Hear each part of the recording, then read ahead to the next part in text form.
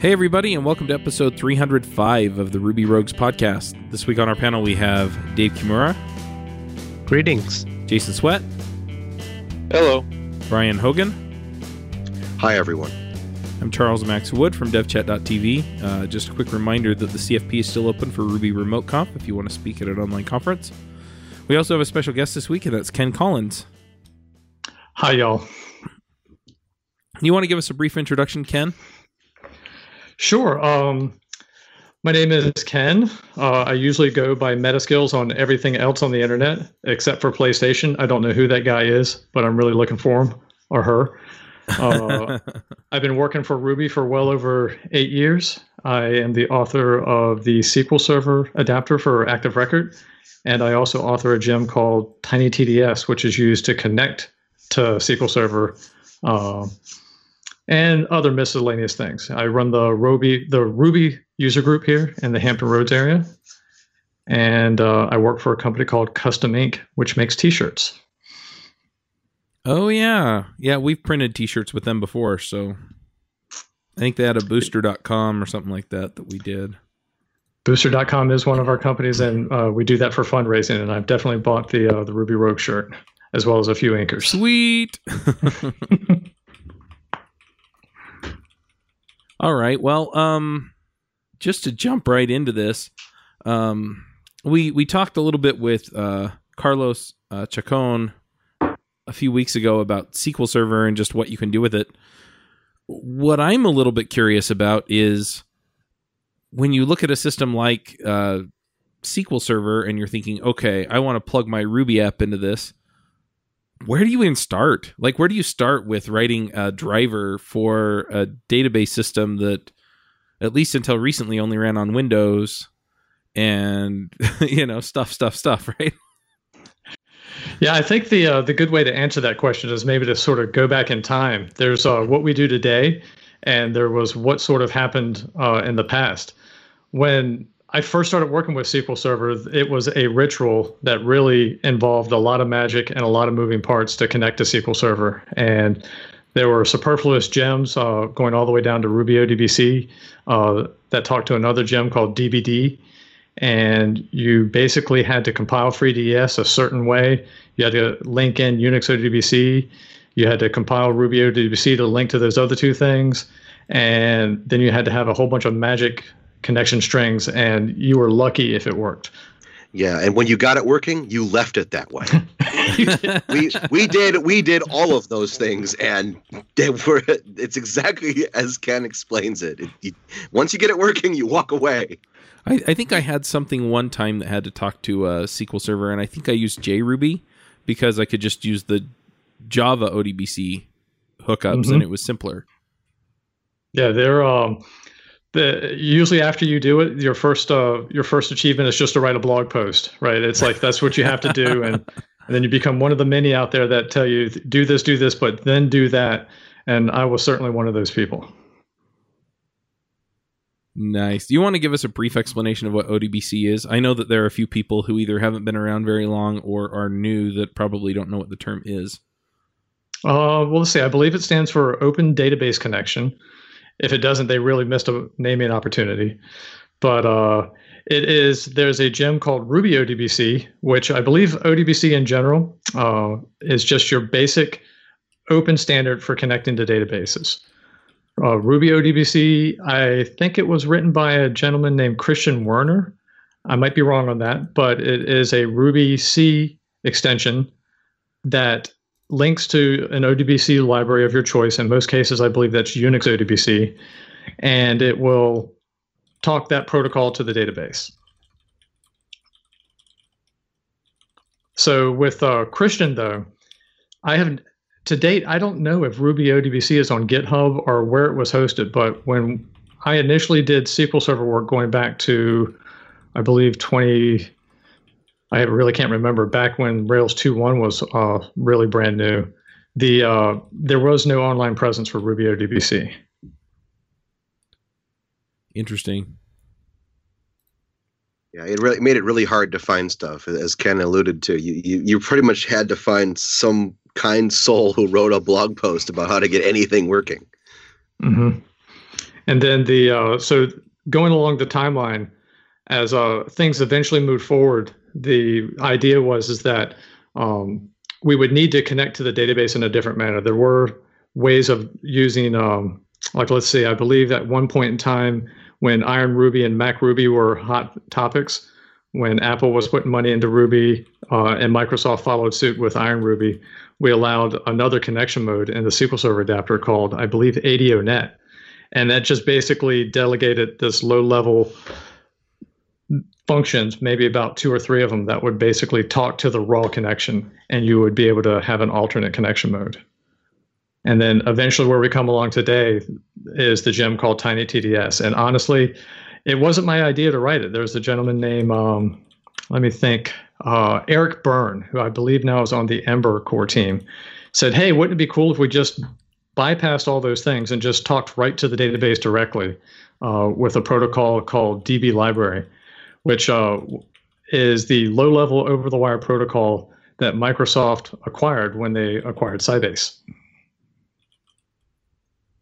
And that's what TinyTDS does. So thanks to Thoughtbot, they wrote a blog article, and I think I can mention this in the show notes too, is that inspired me as a Ruby developer. First and foremost, this was my first language, and I had never really read or done C before, to learn a little bit of C and to sort of glue these things together. And let me tell you, it was really, really hard. But I kind of enjoy those points where you just make yourself feel really dumb, and then you kind of come up with something that looks clever. So one of the questions that I have for you is, the situation I was in was we had a bunch of SQL servers, and we weren't really allowed to bring in other database engines. But we had demonstrated that Rails worked, and there was enough. There were 5 other people in the world doing that same sort of thing, and so it was really hard to sort of find the people that were doing this kind of thing. What caused you to be involved in this? Needing was it a need to do stuff with SQL Server where you were at too, or was it a different need? That's exactly it. I got my first job programming at a company called Decisive in Richmond. A good friend of mine that was also from the Hampton Roads area, named Mark Imbriaco, said, hey, I saw, he was a friend of mine. He knew I was kind of into Unix and generally learning more. I got into learning Ruby, and he got me my first job as a programmer at this company. And all the data was on SQL Server. The specific vertical markets they worked with were the heavy truck industry. So Mack, Volvo, International. I can't drive on the highway today without looking at a truck and calling it out. Is that a Freightliner? Is that a Peterbilt, et cetera? And everything was just on SQL Server. And that Rails app started pre-Rails 1.0. And by the time we got to Ruby 2 or Rails 2, they had dropped the SQL Server adapter. And at some point, I really liked my job, and things were just getting ridiculously hard. Most of my day was spent trying to talk to the database. And my employers were nice enough to say, look, if this is my idea, I was like, I just want to make this good. I want to make it so that I don't have to think about this. I can think about the business problems. And that started where, after Rails 1.2.6, they dropped the SQL Server adapter from core, and then it languished in these forks of forks. So basically, these other engineers would say, okay, I've got a fork of the adapter, and I hit F5 in my browser, and this was fixed. So here it is, right? Here's the SQL Server adapter. And take that and multiply it by 100, and that's what the fragmentation looked like. Yeah, it was really kind of an odd situation at the time, because you had all these people who, you had Rails core saying nobody's using SQL Server, so we're not going to support this anymore, which just sort of uncovered the amount of people that were actually using SQL Server when you looked at all the forks that came out. Isn't that very true of a lot of things, though? Nobody's using this, so you take the feature away. I mean, businesses do this too. They pull it out, and then people come back and go, oh, or their CEO, right? They didn't know the CEO was using that obscure feature. Mm-hmm. It could be anything in an app. It could be legacy redirects to your app that you never knew people were using before. Yep. So it was a pain, and I think when Rails 2.1 was released, that's when the SQL Server adapter had its home. I never put it under my username Metaskills on GitHub. I always gave it an identity of its own. One day I thought I would maybe get away from it. I actually haven't used SQL Server for my job for maybe 6 years now, but I still love maintaining it. I still go out of my way to make sure that it's working for people and try to know as much as I can about it. Good for you, man. That's hard. I fall into this trap too a lot of times when I publish a gem. I made a gem to solve a need that I need. And once I don't have that need anymore, that gem kind of just dies out. But, great on you for still supporting it, even though you don't actively use it. I do have one gem like that. It's called Less Rails, and I let that one die. Well, I have a few that have kind of languished, but the thing is that the problem space hasn't changed and the APIs that it connects to haven't changed. Mm-hmm. And so I've gotten like 2 pull requests over the last several years that I have not touched it, and both of them are like cleaning up documentation and stuff. So sometimes you can get away with that just because, it's not really a moving target, but SQL Server is definitely a moving target. It is, and it's a fun gem to maintain.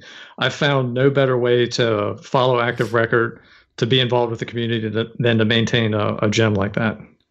So I have to ask, because I'm curious, they recently released SQL Server for Linux. Has that changed things for TinyTDS at all? It's a dream. It fundamentally never changed any of the code in the adapter or SQL or TinyTDS. There was I have to go back into, I can post the link in the show notes too. Microsoft invited myself and Sean Griffin to what they had called an open database platform exchange, and they had a couple people from the Python community there, and they didn't tell us, but all the way back then, at least in 2015, they were working on SQL Server for Linux. And the things that we were asking for, they knew they were working on, but they just really couldn't tell us about it. But we did get access to the early preview releases. And I can tell you that ever since I got my first hands on this Linux installation, and I would fire it up and I'd point TinyTDS at it, or I'd point the Active Record adapter at it, nothing failed. Not even from the earliest pre-release where nothing failed. Wow, that's pretty amazing. That's awesome. Nothing had to change. Yeah. One other thing I'll just add is that Microsoft has Docker images for SQL Server. So if you don't want to set it up, you can just pull in one of those Docker images and it'll basically be set up for you. It's made contributing to both the TinyTDS project and the adapter very easy. For now, we maintain forks of those Docker images that precede the schema for both the TinyTDS and the Rails adapter to do the tests on. So that means anybody could come to our project now, run a command, and get the test up and running. And there's no guessing game, right? There's no you have to be an administrator of your box. You have to boot up Windows in a VM. You have to right click here and there and do this. It just works. Nice. So we recently changed all of the repos now actually test with Travis Circle, redundant, and AppVer. And we've got 3 layers of CI testing just to hit it from every angle. And it wouldn't have been possible without the Docker images. In fact, I would dare say that if those Docker images didn't come out, if they didn't put it on Linux, it would be hard for me to maintain the enthusiasm to keep developing on it.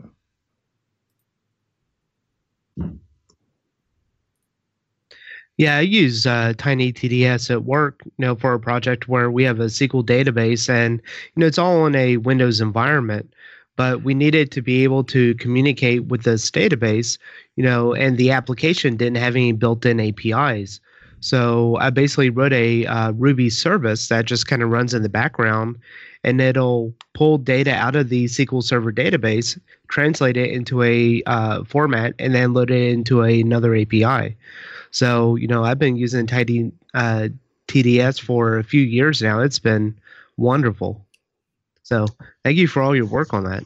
Thank you. Yeah, we're really happy with the performance of it too.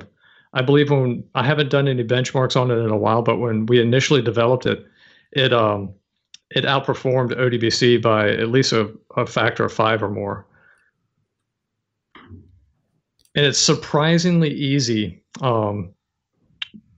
So there's a couple things that I think is when I wrote the gem, one of the things that I really liked about it is that at the C layer, we do all the coercions of a SQL Server type to the database type.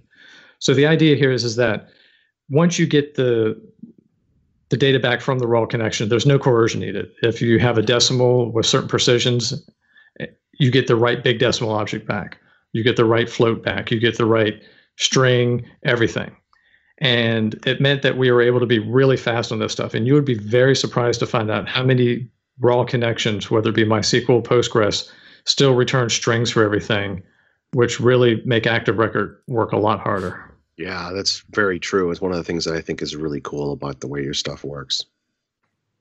And that was just a guess, right? To me, that it felt very natural that if I was going to write a gem that pulled something from the database for Ruby, that it would return Ruby objects back. And it gives me a lot of empathy. I think we all have to make judgments of hey, this code that I'm looking at, this way this thing works, and we forget about the legacy or where things have come from. And it's really helped me sort of be very empathetic to these other these low-level C extensions that connect to databases. They've been around for so long that we don't think about the shortcomings or where there might be some really big additional wins for the Ruby language.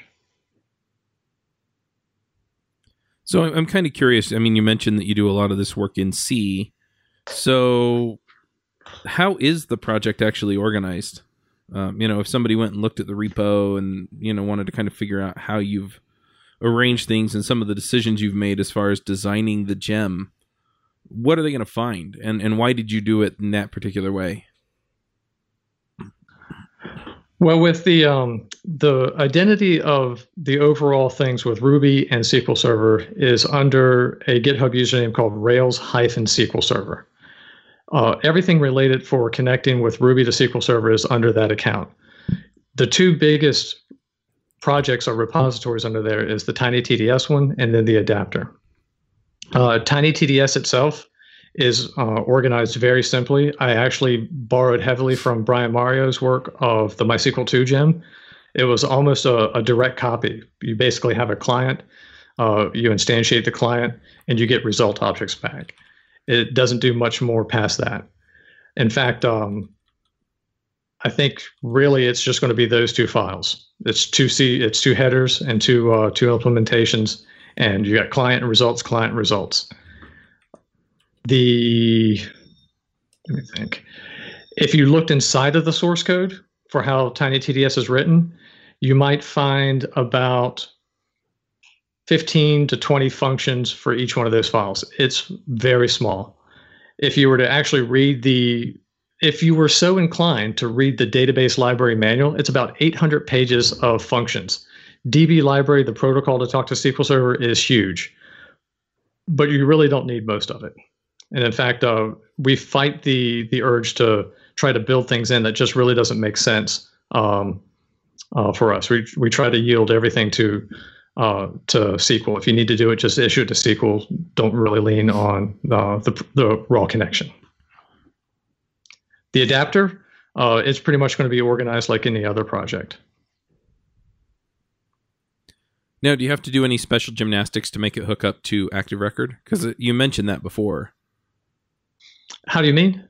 So, for example, a lot of times you'll have like the MySQL 2 driver, and then there's some other adapter from the basically the driver for the database to make it easy for Active Record to connect to the database.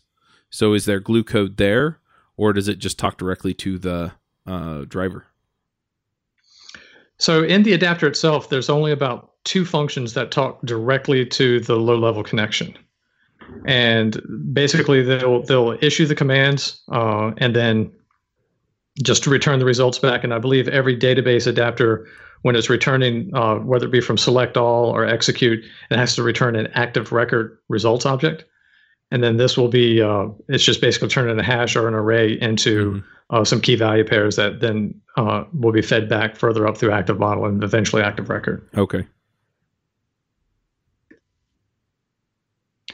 Were you thinking more about like and I think that's what most database adapters do. So if you say, hey, I want to use, if my database.yaml says I'm connecting through the MySQL adapter, the MySQL adapter will automatically require the MySQL gem as need be.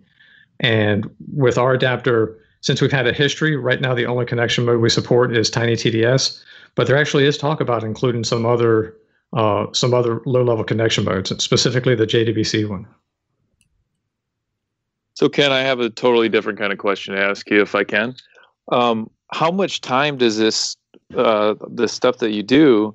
How much time does this take to maintain? Like, what does that look like in terms of, like, in a typical week? Do you just, like, spend a few hours on it every week, or does it kind of go in bursts where you have to spend a bunch of time on it? Is it just a little bit of time? Is it a ton of time? I'm curious about all that stuff. It's definitely bursted with Rails releases. 4.2 was a big hurdle that took at least a good 6 weeks of almost like 4 to 5 hours a night just plugging away at it. Rails 5.0, not so much, because there was a lot of work done in 4.2 under the hood to make 5 work better, specifically the type system that Sean Griffin built in. 5.1, I've just started on that work, and I can't really say, but my guess would be it would probably be only about a couple weeks of a few hours a night getting that nailed down, maybe a lot less. But in general, it's really on cruise control. I don't know. I'd like to think I was a good programmer, right? And we don't really get a lot of issues on the adapter itself. Just most of them are issues that would be sorted out on just the developer's code, how they're doing things. We don't really get a lot of issues, and it basically runs on autopilot. Mainly, sometimes about an hour a night, I might look at some, and I believe this is true for most contributors and authors of gems. Most of my time is actually just spent helping people and talking to them, not about writing code. Okay. Yeah, because I've thought about either contributing to or starting certain open source projects, but I have a fear based on similar things I've done in the past where I start some project and it's almost like adopting a pet where free as in have it. And then you have to feed and water it into the indefinite future, and so I have that fear of participating in things for that reason. But it sounds like in your case, at least, your motivation has stayed high enough over the time that you've been working on it to make it continue to be interesting over time, and you haven't gotten like sick of spending time on it. No, it definitely maintains interesting, and the free as in puppy is very true. It is. I'd like to think that I am really good at saying no to features. And I do my fair share, and I love that line. Free as in puppy is the best way to divert adding things. Pull requests where it's like, hey, a good example would be, I need the adapter to reconnect. And here's a whole bunch of code that I did to make it reconnect and do some things.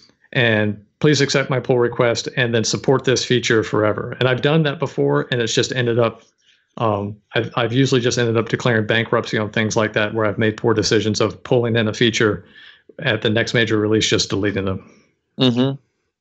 Well, yeah, I can see how that kind of thing could happen. Yeah, it's interesting because I'm kind of I became I guess I adopted a puppy a few years ago. It's a tool that I no longer use. I used it for a while, but I no longer use it. But I'm in the same boat where the majority of my time is saying no to people and in the nice, courteous way.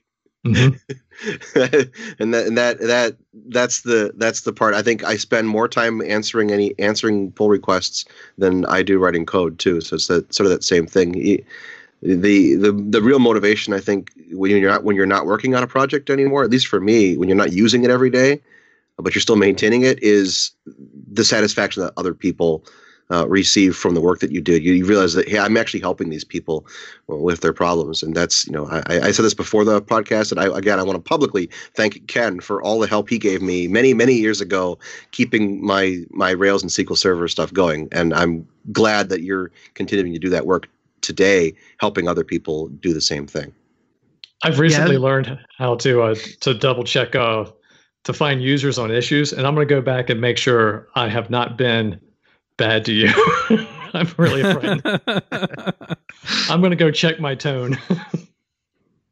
And that's a good point, all, because, when we start getting into those kind of feature requests or pull requests where people are saying like, hey, we really need this in there, but it's not really globally beneficial, and it kind of turns a project, and I've seen this in multiple projects before where the development kind of turns into more of a client-driven development where you have all of these one-off cases of saying, hey, we need this kind of functionality, but it doesn't really fit the overall scope of the project.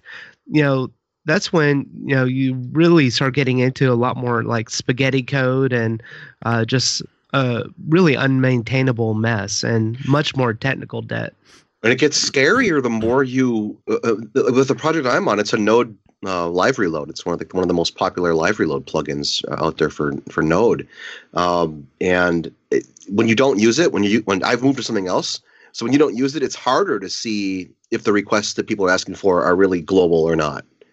You really start asking other people to kind of vet them. I mean, anybody else want this? Yeah. Yeah, but I've been in those situations a couple of times on some projects, and I tell them like, hey, just fork it, and if you want to keep up to date with the project, here's how you can merge in the master branches, down into your fork. Those little one-off cases, I think that they increase technical debt so much. And it's not going to be widely used, but now you kind of bought it, and now you have to support it. Ken, I'm curious when you talk about the major Rails releases and things like that. Just what are sort of some of the things that really cause it the upgrade to be somewhat more painful or more time consuming? What kind of issues do you run into? Is it just API changes to Active Record, or is it something more complex than that? Yeah, that's a really good question because Are you trying to figure out how to stay current with Ruby and Rails? I'm putting on a 2-day online conference called Ruby Remote Conf. You can check it out at rubyremoteconf.com. Like I said, it's a 2-day conference where you can come and listen to speakers and experts from all around the world talk to you about issues pertaining to Ruby and web development. We have an online Slack channel, a roundtable discussion on Zoom, and all of the talks are given over Google Hangouts, and all of the talks will be streamed to you live. Come check us out at rubyremoteconf.com.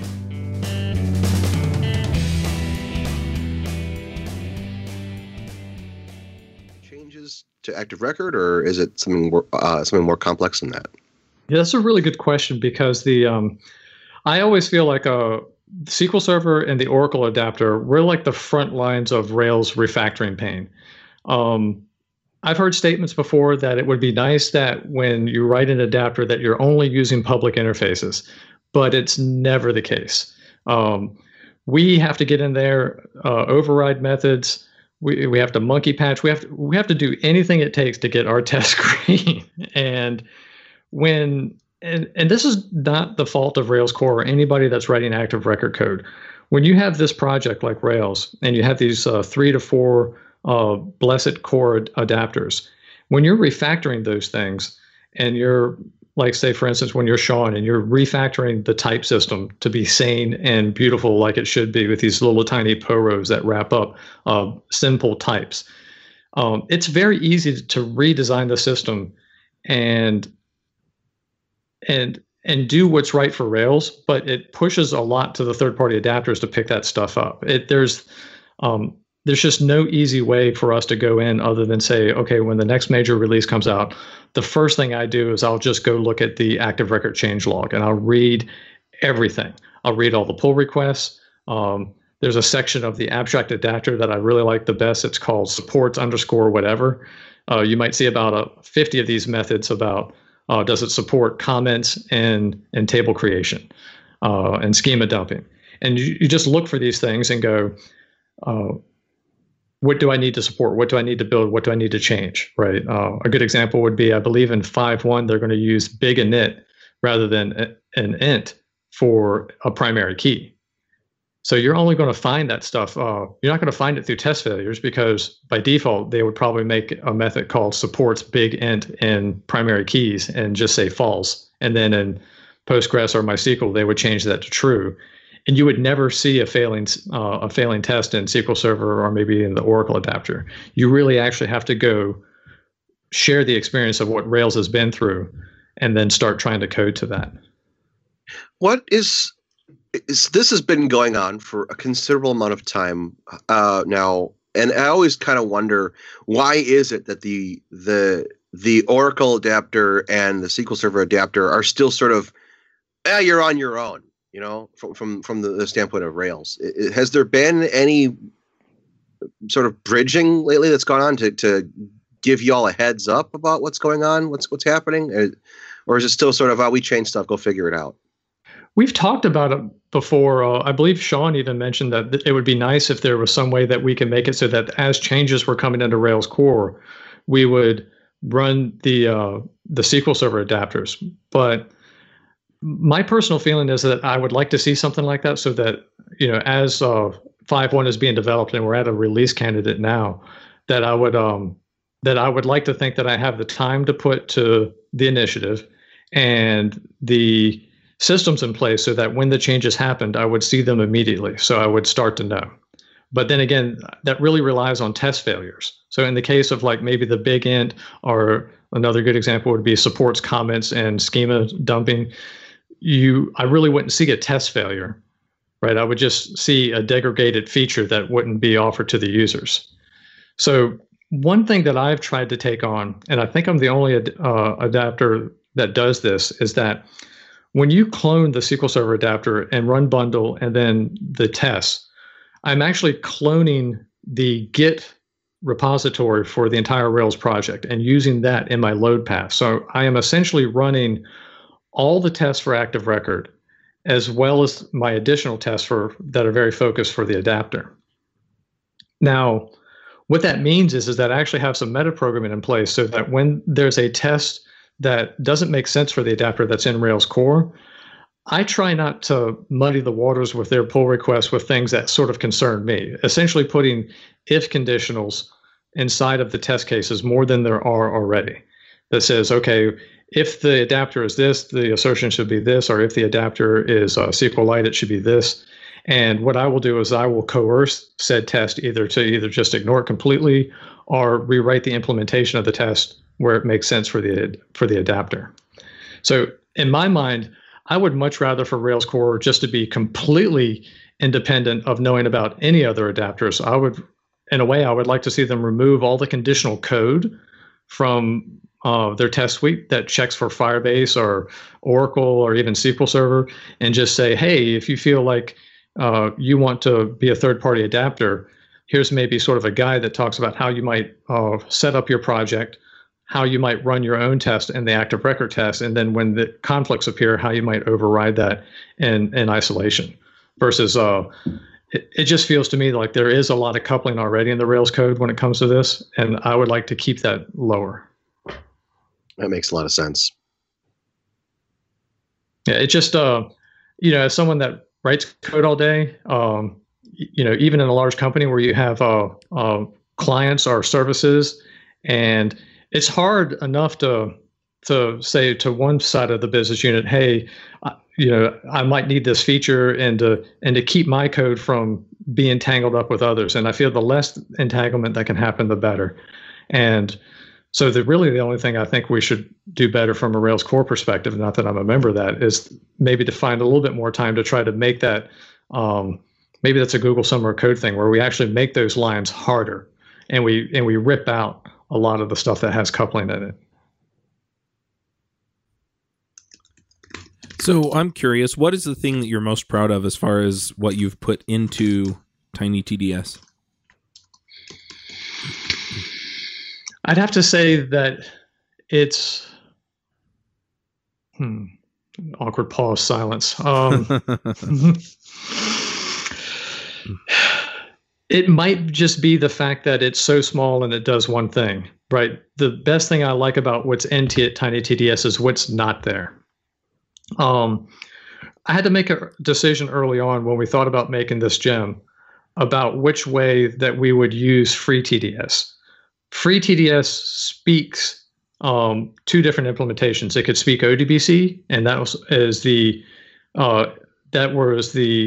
side that the Ruby ODBC gem spoke to. And then it can talk to dblib, the DB library aspect of the protocol. I feel like I took a big bet into saying that dblib is the way that I want to talk to the database. And my gut was that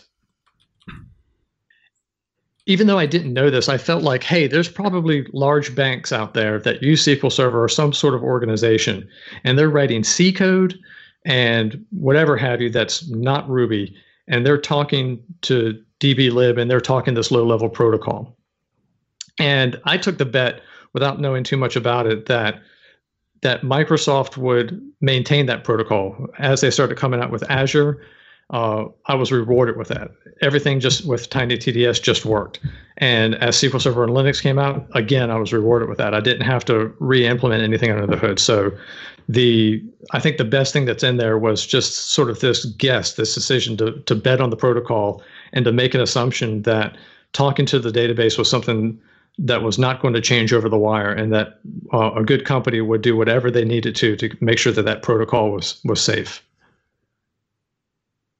So how do you go about making the decision of when to drop a version of SQL Server's support?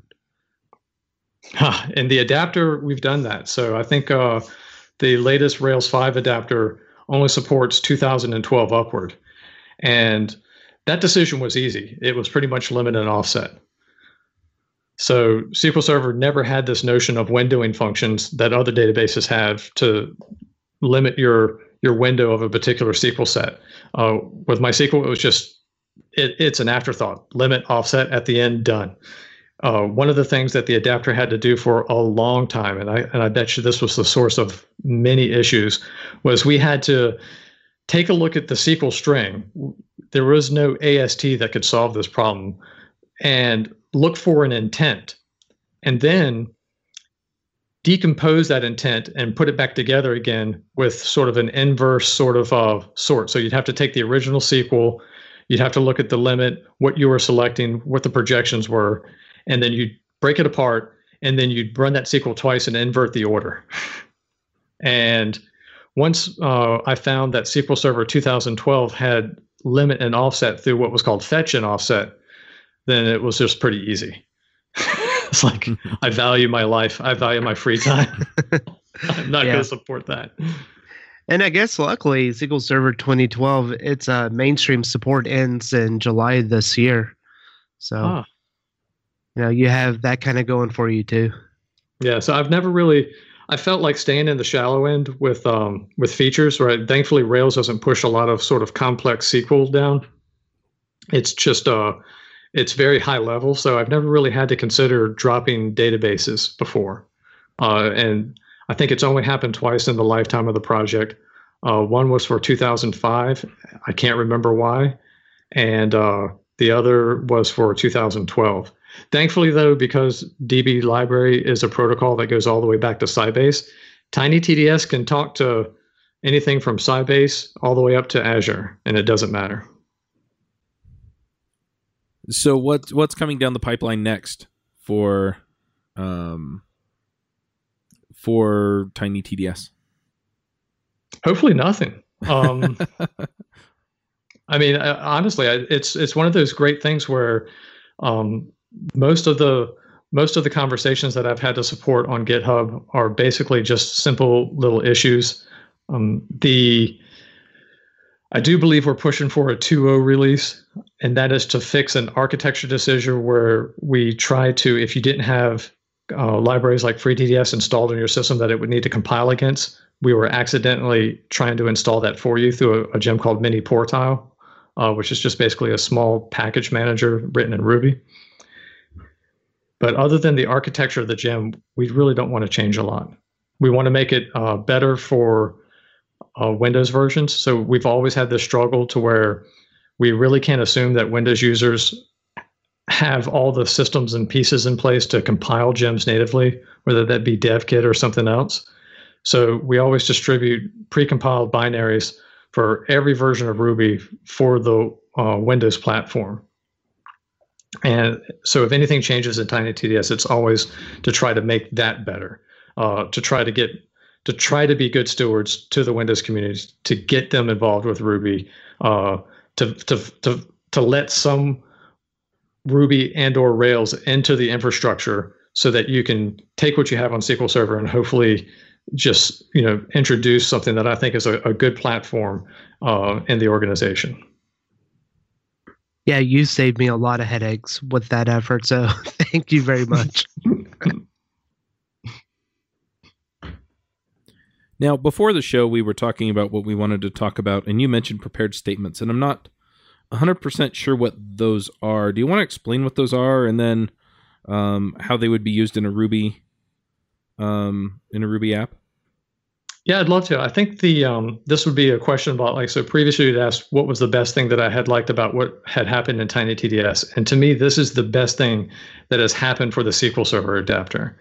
I can't remember when, but I think Rails 3.1 introduced this concept of prepared statements. And, I am not a database administrator, so at any point in time, if anybody thinks I'm talking up my butt, you might be right. But the idea of prepared statements is that dynamic SQL is bad. And if you can give a query to a database and it knows how to execute that plan, then it will perform that better because it knows it's rerunning the same plan to talk to the database. So that's a good idea. That's one of the reasons that stored procedures are better than, say, dynamic SQL. Rails only issues dynamic SQL. Arrow builds the SQL string for us, and we just send it right down to the database.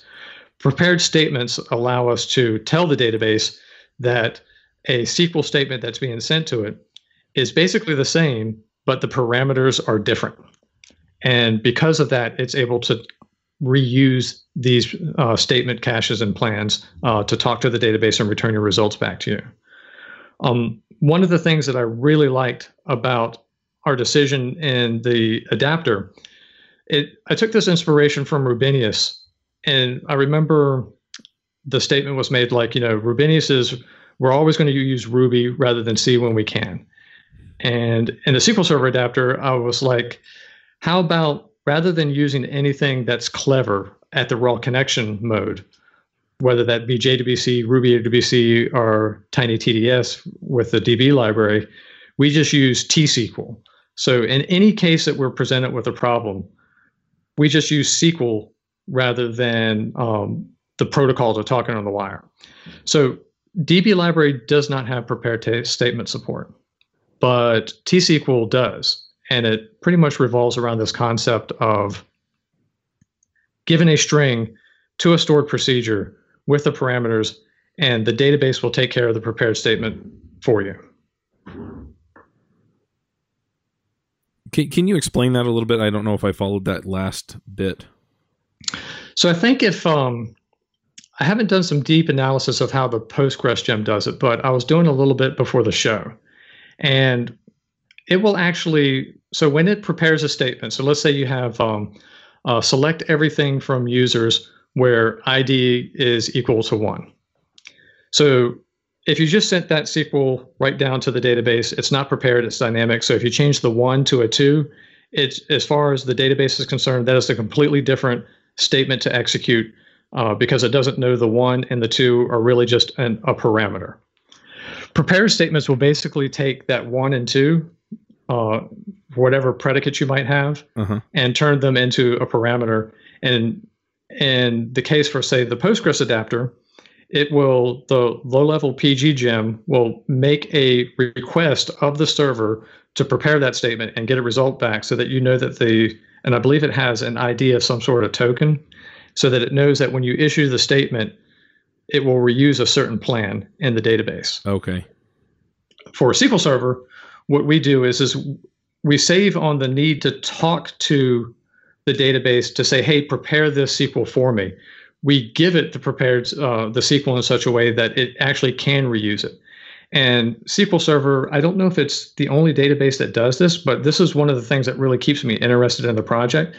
It's an amazing database, and it as you explore it, you'll find these things that are just have been there for a long time and that just amaze you. The only way I can think of explaining with my level of understanding of how SQL Server does prepare statements with the method that we utilize with this stored procedure called SP execute SQL is it's like Memcache for statement plans. It's in the database. It manages it. It knows how many times you reuse it. It will, when there's memory pressure, it will make decisions on a cost-based approach for when to remove it from the procedure cache. And you really just don't have to think about it, just as long as you format your SQL in a way. Cool. Yeah, they're a great way to get a little extra performance out of your backends. Yeah, there's I wrote a blog article for Engine Yard a few years back, and I can include that in the show notes as well. And it kind of talks into that. There's actually even SQL where you can ask the database what it has in the plan cache. You can look at all the statements that have been given to it, how many times they've been reused. You can flush that cache like you probably shouldn't flush Memcache in production, but you can if you wanted to. These are the things that have been in SQL Server that just really impressed me. I remember back in using SQL Server 2000 when MySQL didn't have support for DDL transactions, something that was always present in SQL Server. It just, it's not a database I would go out and buy from, hey, I'm starting a company, I got a startup idea, let's get onto SQL Server. To be honest, I probably wouldn't choose SQL Server, but maybe with the Linux release, I actually might now do that. It just has so many features that are just sitting there under the surface. And whenever you have a hard problem, it rarely fails you to give you a good answer. Cool. Anything else that we should dig into here before we go to picks? I'm not thinking of any. Let me see. No. Let me go to the doc. Or anyone else? All right. Well, let's go ahead and do some picks. This episode is sponsored by Hired.com. Are you searching for a new job? That can be stressful, scary, and time-consuming. Pushy recruiters try to sell you on roles you don't actually want, and the job boards make you feel like you're throwing your resume into a black hole, never to be seen again. And sometimes you go all the way through the interview process just to find out at the very end that the salary, offer, or company culture doesn't match what you're looking for. Hired is the world's most intelligent talent matching platform for full-time and contract opportunities in engineering, development, design, product management, data science, sales, and marketing. We make your job search faster, focused, and stress-free. Instead of endlessly applying to companies and hoping for the best, Hired puts you in control of when and how you connect with compelling new opportunities. After completing one simple application, top employers apply to hire you, and on Hired you receive personal interview requests and upfront salary information so you can make informed decisions about what opportunities to pursue over a condensed timeline. Hired offers access to more than 4,000 innovative employers, including big brand names like Facebook and smaller emerging startups. The size and type of company you want to connect with is totally up to you. And we help you find new opportunities in 17 major cities in North America, Europe, Asia, and Australia. Open to relocation? Let them know. Your privacy and autonomy in your job search is of utmost importance. And if you sign up today using the show's link, that's hired.com/rubyrogues, you can get double the normal hiring bonus. That's $600 instead of $300. So go check them out at hired.com/rubyrogues.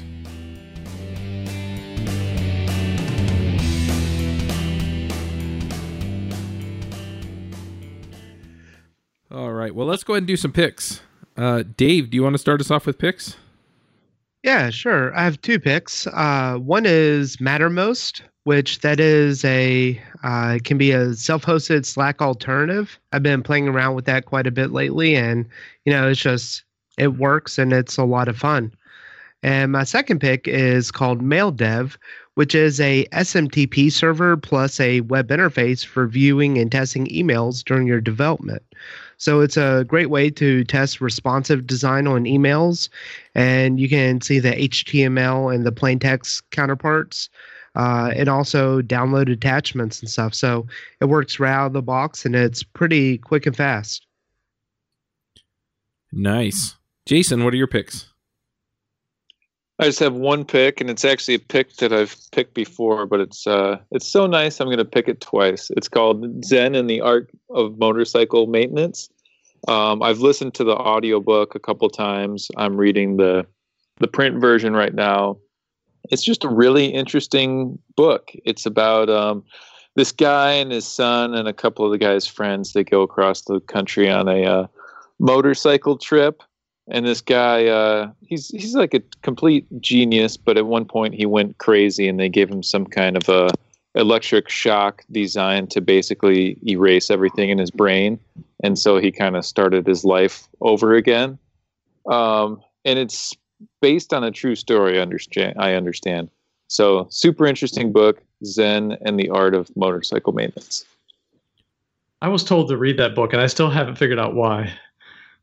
Have you read it? And if you ask me, like, hey, what is that book about? Like, I can't really tell you exactly. Or like, why do you like it so much? I don't know. It's just really interesting. I'd highly recommend it. I would too, and I still don't know why either. I'm glad other people feel that way. Nice. All right, Brian, what are your picks?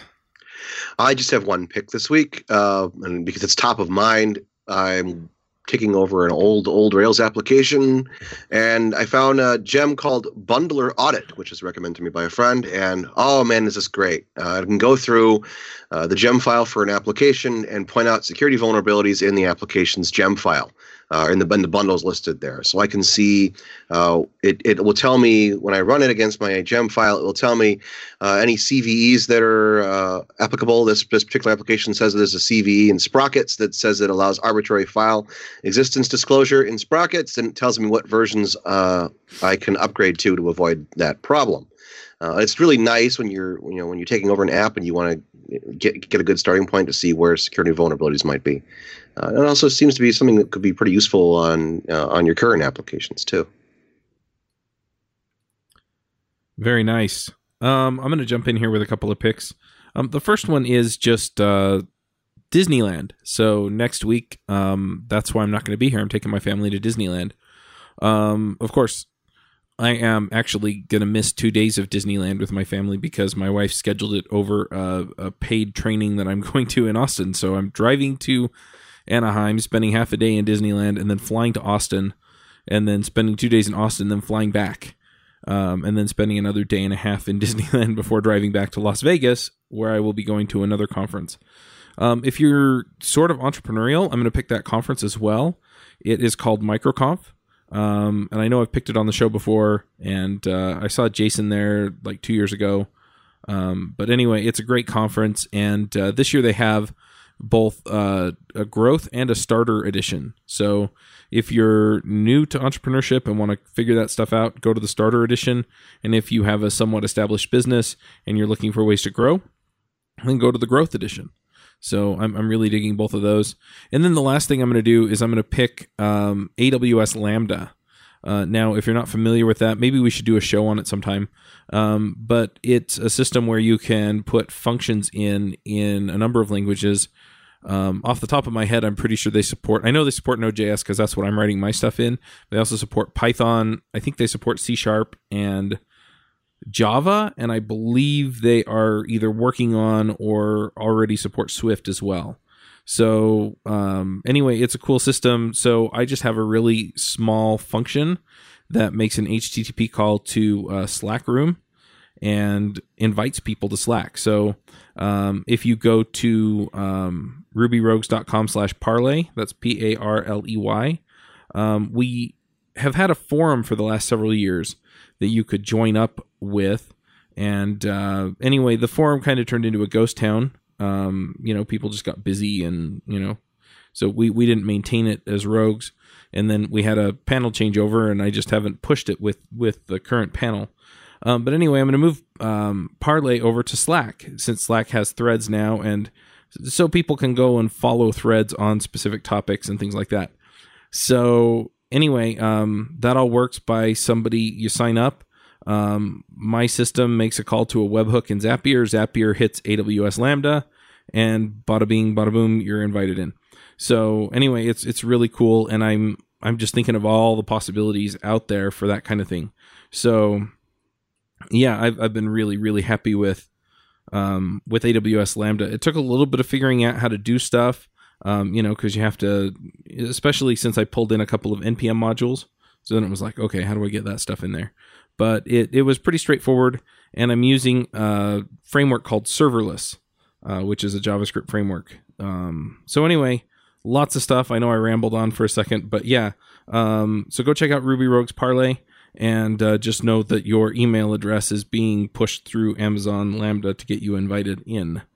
And I'm also putting up a channel where it posts high quality stories periodically to the channel and things like that. So if you're looking for a good place to stay caught up, make connections and things like that, then that's kind of what I'm setting up there. And I should also mention that once I have 50 people paying to be in there, my intention is to start inviting speakers to come talk to us once a month on a sort of webinar setup that'll be restricted to Parlay members. I'd like to pay them, and that's why I'm waiting for 50 paid people. But I already have a handful of people in there, so we're well on our way. And yeah, those are my picks. Ken, what are your picks? Yay, let's see what I can do here. So I've got two. The first is I would like to promote a regional conference here in the Hampton Roads area. If you ever wanted to go to a conference, go to the beach and have a general good time in the springtime in this resort area. There's a conference called Revolution Conf at revolutionconf.com. It's platform agnostic. It's run by a super strong community here of .NET Group and our super, super strong Norfolk JS Ninja Cats. And it's got speakers coming from all over the country. And I'll be there. I helped organize a little bit of it last year, but this year I just want to participate. So if you ever get to Hampton Roads, you want a grilled cheese sandwich, you want to hang out with some good people and some startup community in this area, I recommend RevConf. The other is CSS. So this may seem weird, but I love doing front-end development. I love doing database work. I love doing front-end development. And I think after about 10 years of writing CSS, I finally got good at it, and I'm out to spread the news. So if you haven't yet picked up on it, there are some frameworks for how to write your CSS, not ways to render them like Sass or less, but Beam or Suit. And I'm a huge fan of Suit, the simple naming conventions, and I'll share some links to it. But basically the documentation for Suit and how to write CSS to organize components is only about 10 to 12 paragraphs. It is super small, infinitely complex, and I think it's really made me a better front-end developer. Whenever I've thought I was good at CSS has taught me otherwise, so... It will. It knows you it knows what you don't know. It can smell fear. That's right. Wait, you're not supposed to exclamation important everything? Not everything. Only the parts that you want to make it impossible to deal with. I mean, you want to override stuff with. There is such... Yeah, make sure you put your important declarations right on the tag in a style attribute. People love that.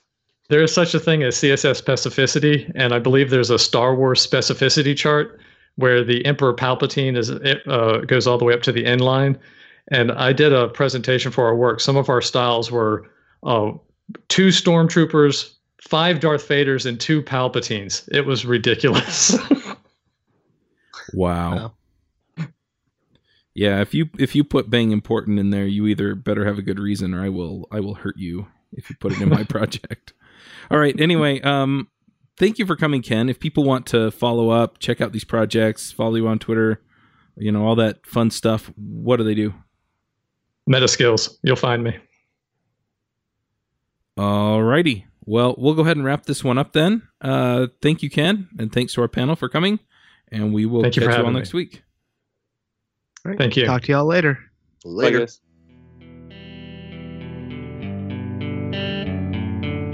Bandwidth for this segment is provided by CacheFly, the world's fastest CDN. Deliver your content fast with CacheFly. Visit CACHEFLY.com to learn more.